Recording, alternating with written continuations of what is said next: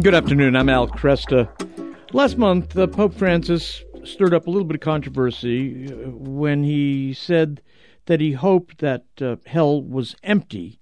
He said this is personal opinion, really not a dogma.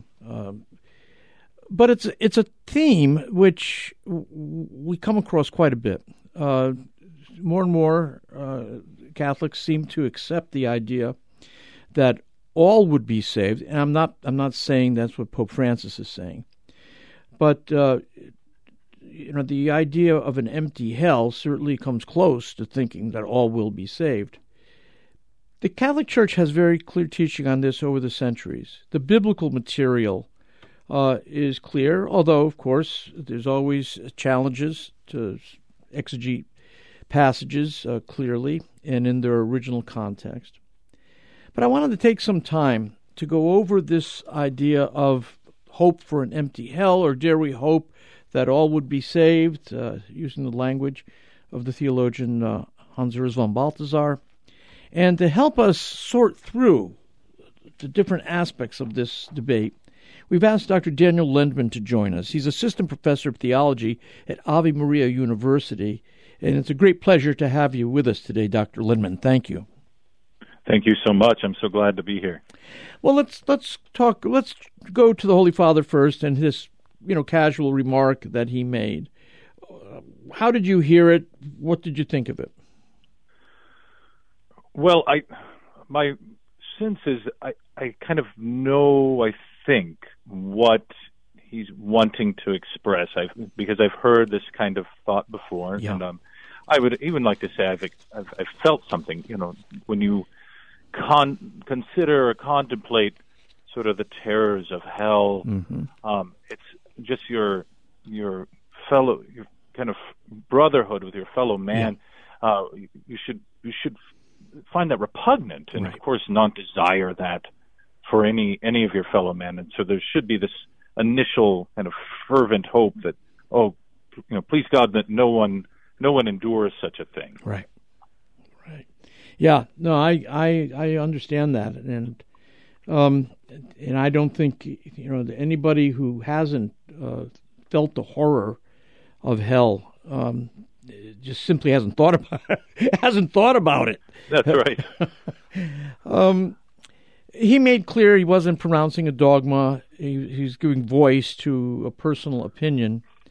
Right now, in American Catholicism, there's kind of a lax attitude towards questions of salvation.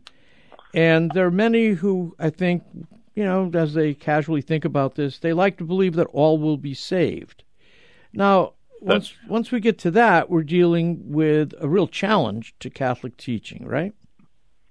I think so. I think that's where you kind of you take a step too far, mm-hmm. In that regard. As you have already alluded to, the Church has defined emphatically at the Fourth Lateran Council that there is a hell, and that it's eternal. That's really taking up again a teaching that was had against sort of the errors of Origen, and that was defined by the Council of Constantinople back in the 500s. So the teaching about an eternal hell where the punishments are eternal, that's just emphatic. Now, it is also important that the Church is not defined that anyone is in hell. Mm-hmm. So if we're just thinking of what has been magisterial, the Church is defined, aside from demons. And demons are persons too, so we can't forget that. And so in that sense, when you're talking about an empty hell, well, we know that at least there are some, persons inhabiting hell that are suffering those punishments, and that's an important teaching to keep in mind, I think. Mm-hmm. I think there's a lot of things to reflect on here, but to the point you're asking about in particular, about whether we can say, that hell is not, and that there's no human persons there. you have to be very careful. Now, you've made reference to Balthazar's book, Dare We Hope That All Men Be Saved. What's interesting, the English title is almost more provocative than the German. The German is was dürfen wir Hoffnung, which really is what may we hope, and it's a little more speculative. And interesting. There might be some various ways into interpreting Balthazar, and I've read a number of things, but I think in one way, if you see it as kind of Balthazar focusing on sort of the extremes of what hope can look towards in a certain way, and sort of, especially in light of God's mercy, I think that's kind of the direction that Balthazar was going. But even there, it's notable that in his book he doesn't take up one of the most explicit texts in Scripture on this, and that's from the letter of St. Jude.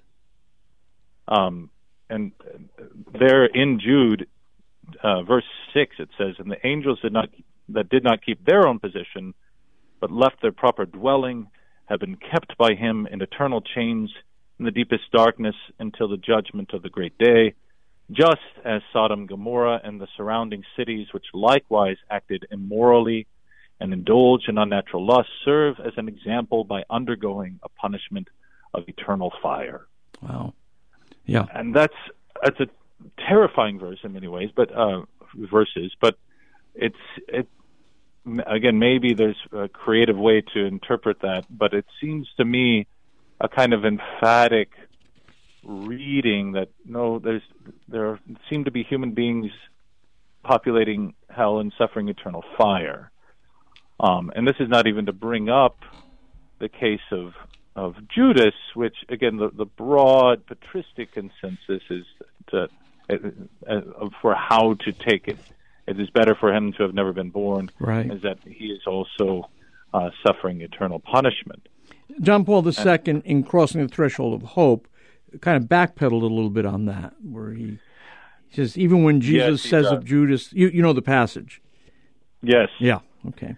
And and this is where I am. I have the utmost respect for John Paul II.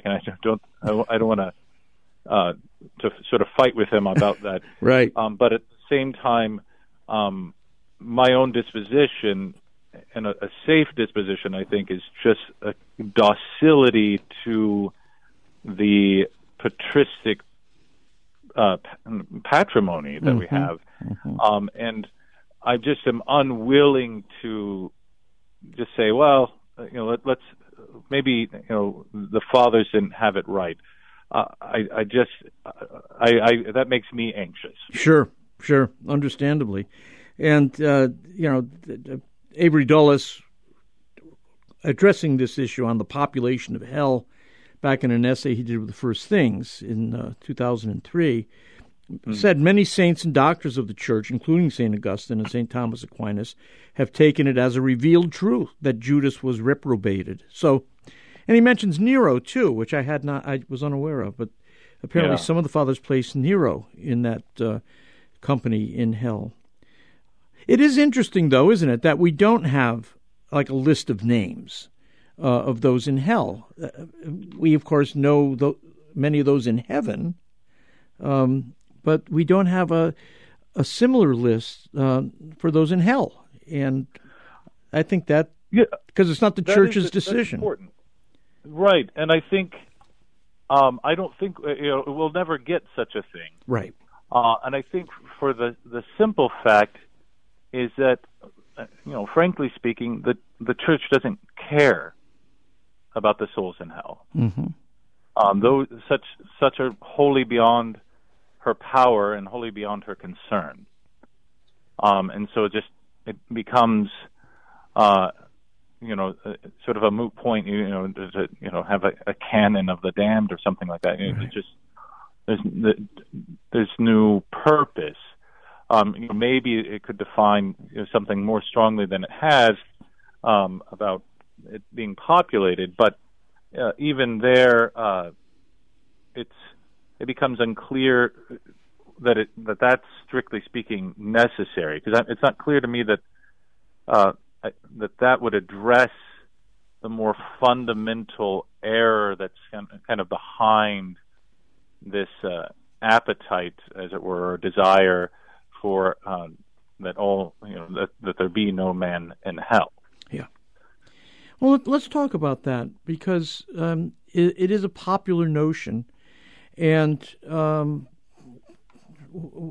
I assume what feeds this appetite is, again, a simple reflection on the horrors of hell, but also in our own culture, an unwillingness to face the idea of any kind of eternal judgment. I think that's right, and I think it's also it comes back to this. I think that there's a misunderstanding even about what justice is and what justice is aiming at. If you have as your principal aim of justice sort of the correction of the criminal or the one who has done wrong, then an eternal punishment makes no sense. Mm-hmm. But this is not the account of justice that we get from even Aristotle and then Thomas Aquinas, and it's not really what's at root of the Catholic tradition, where there the understanding of justice is it's a restoring of proper order that had been violated by an unjust act. And then when you start to understand that, then you start to consider, well, what kind of act is a sin? And then to understand that, you have to understand that the sin is offense against God. And, well, why is that such a grave thing? Well, this leads us to a contemplation then of the exceeding goodness of God. And once one starts considering the surpassing goodness of God, and how monstrous a thing sin is, then hell starts to make more sense. Dr. Lendman, hold it there. We're going to take a break. We're going to continue conversation. My guest, Dr. Daniel Lendman, is Assistant Professor of Theology at Ave Maria University. Our topic is, a number of questions surrounding the Church's teaching on hell. Dare we hope for a, quote, empty hell?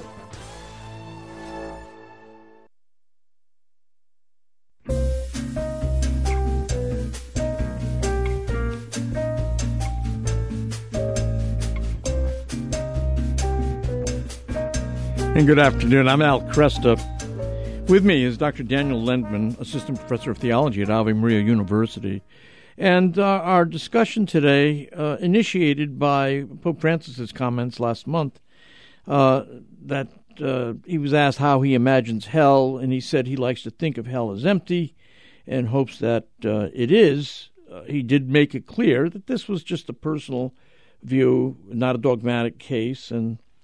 But the question of hell has been debated by theologians over the years, the nature of it.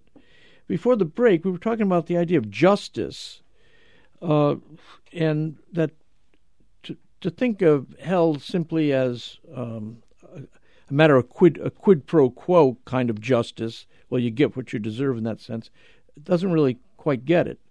You were saying, though, Dr. Lendman, that to get a sense of the appropriateness of hell, we have to, first of all, understand the overwhelming goodness of God that is being rejected. Am I wrong?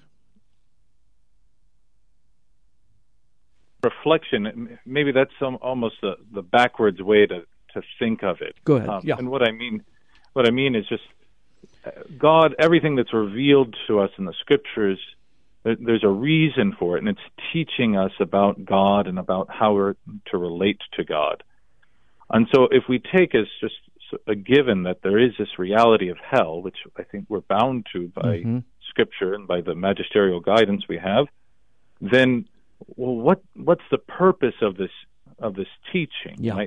I think you can say, well, there's this inspire kind of fear or something, but that's hardly sufficient, it seems to me. And especially since we don't want to dwell in that what they call servile fear, where we just are good because we fear hell. We want to, not just because I dread the loss of heaven, pains of hell, but most of all because they offend thee, my God. Right. Yeah. So this idea that we want to avoid sin because of love of God, and that I think then is where the real fruit of meditating upon the reality of hell comes. It's that's such a thing that's almost unimaginably, it does seem to be unimaginably horrible for us. Yes. Why would that be proportionate? And it's like, well, it would only be proportional if the one offended is infinite goodness, infinitely innocent, whereas any kind of offense against him is just the most monstrous of deeds. It's just an utter horror on the sort of face of creation. That's very well said. And let me kind of flip that for a minute, because you'll hear universalists argue that surely a God of goodness and a God of love will save everyone. It's intrinsic to his character. What's wrong with that kind of thinking? Well, I would argue a number of things is wrong with that way of thinking. And the first is it's not clear that that's what's been revealed. One, okay. And that's and there's a lot of fathers who seem to think otherwise.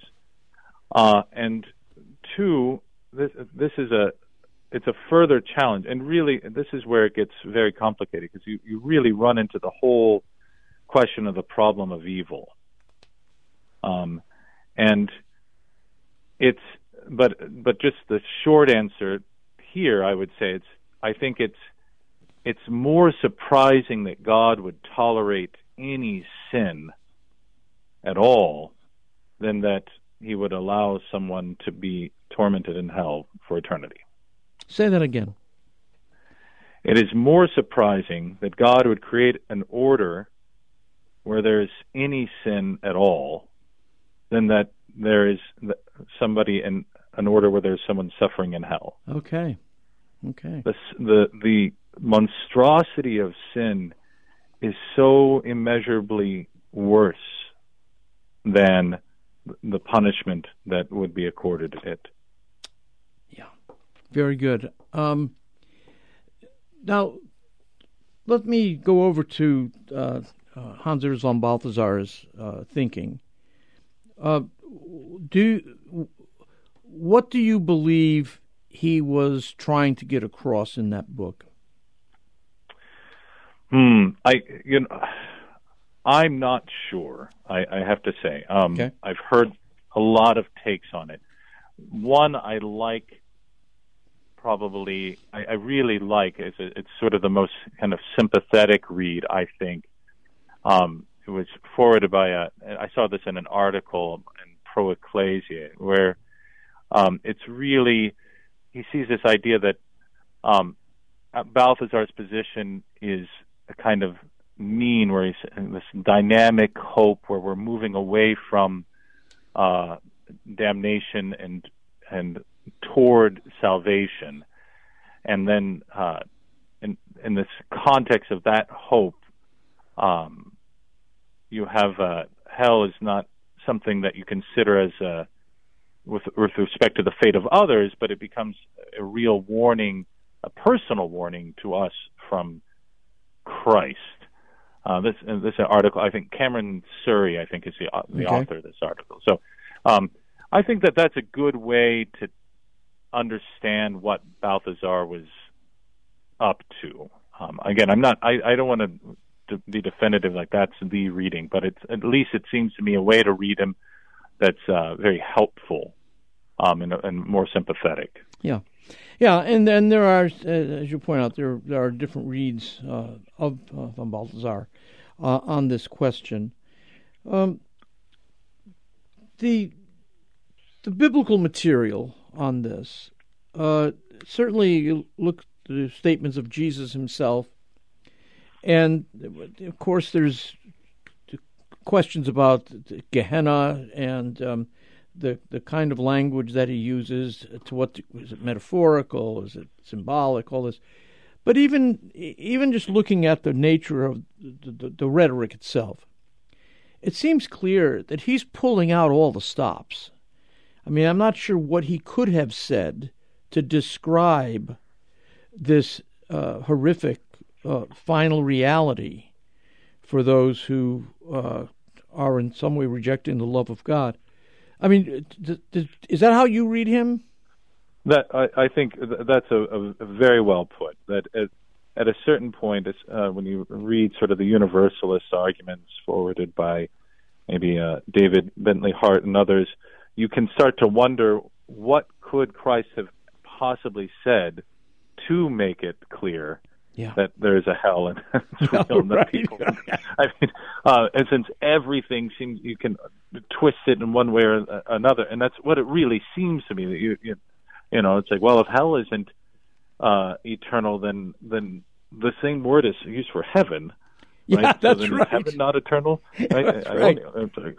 Well, we have real questions here, and there's been a lot of good work answering that, and those are real challenges that, there's a kind of facile approach to the gospel that is really found in this universalist approach. Again, that I would argue is rooted in the misunderstanding of justice and God's goodness, and as well as just this kind of a misunderstanding of the scriptures. Yeah.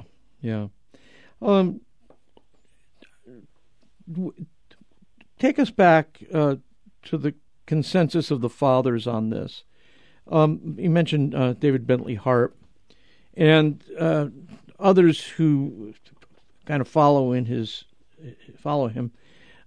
Like to point out that we've got statements from, quote, the fathers, which are beyond Origen, not just Origen, who's not necessarily considered one of the fathers anyways, but that's right. You know, but we have in early Christian theology and thinking about these things that we have some impressive names that might be claimed by universalists. Do we have significant statements by any of the fathers that would be universalist? Significant statements by the fathers that would be sort of universalist fathers. Yeah. I think the most impressive one would be Saint Gregory of Nyssa. Yeah. Okay. And that's, as far as I can tell, though, he's following Origen because St. Gregory of Nyssa is very Platonist. And again, that kind of misunderstanding about what justice aims at, I think, is what's animating Gregory of Nyssa's position on this as well. Mm-hmm. That being said, as from my understanding, my reading, I don't think there was any father who adopted a universalist position until Origen. Yeah. And then afterwards, you have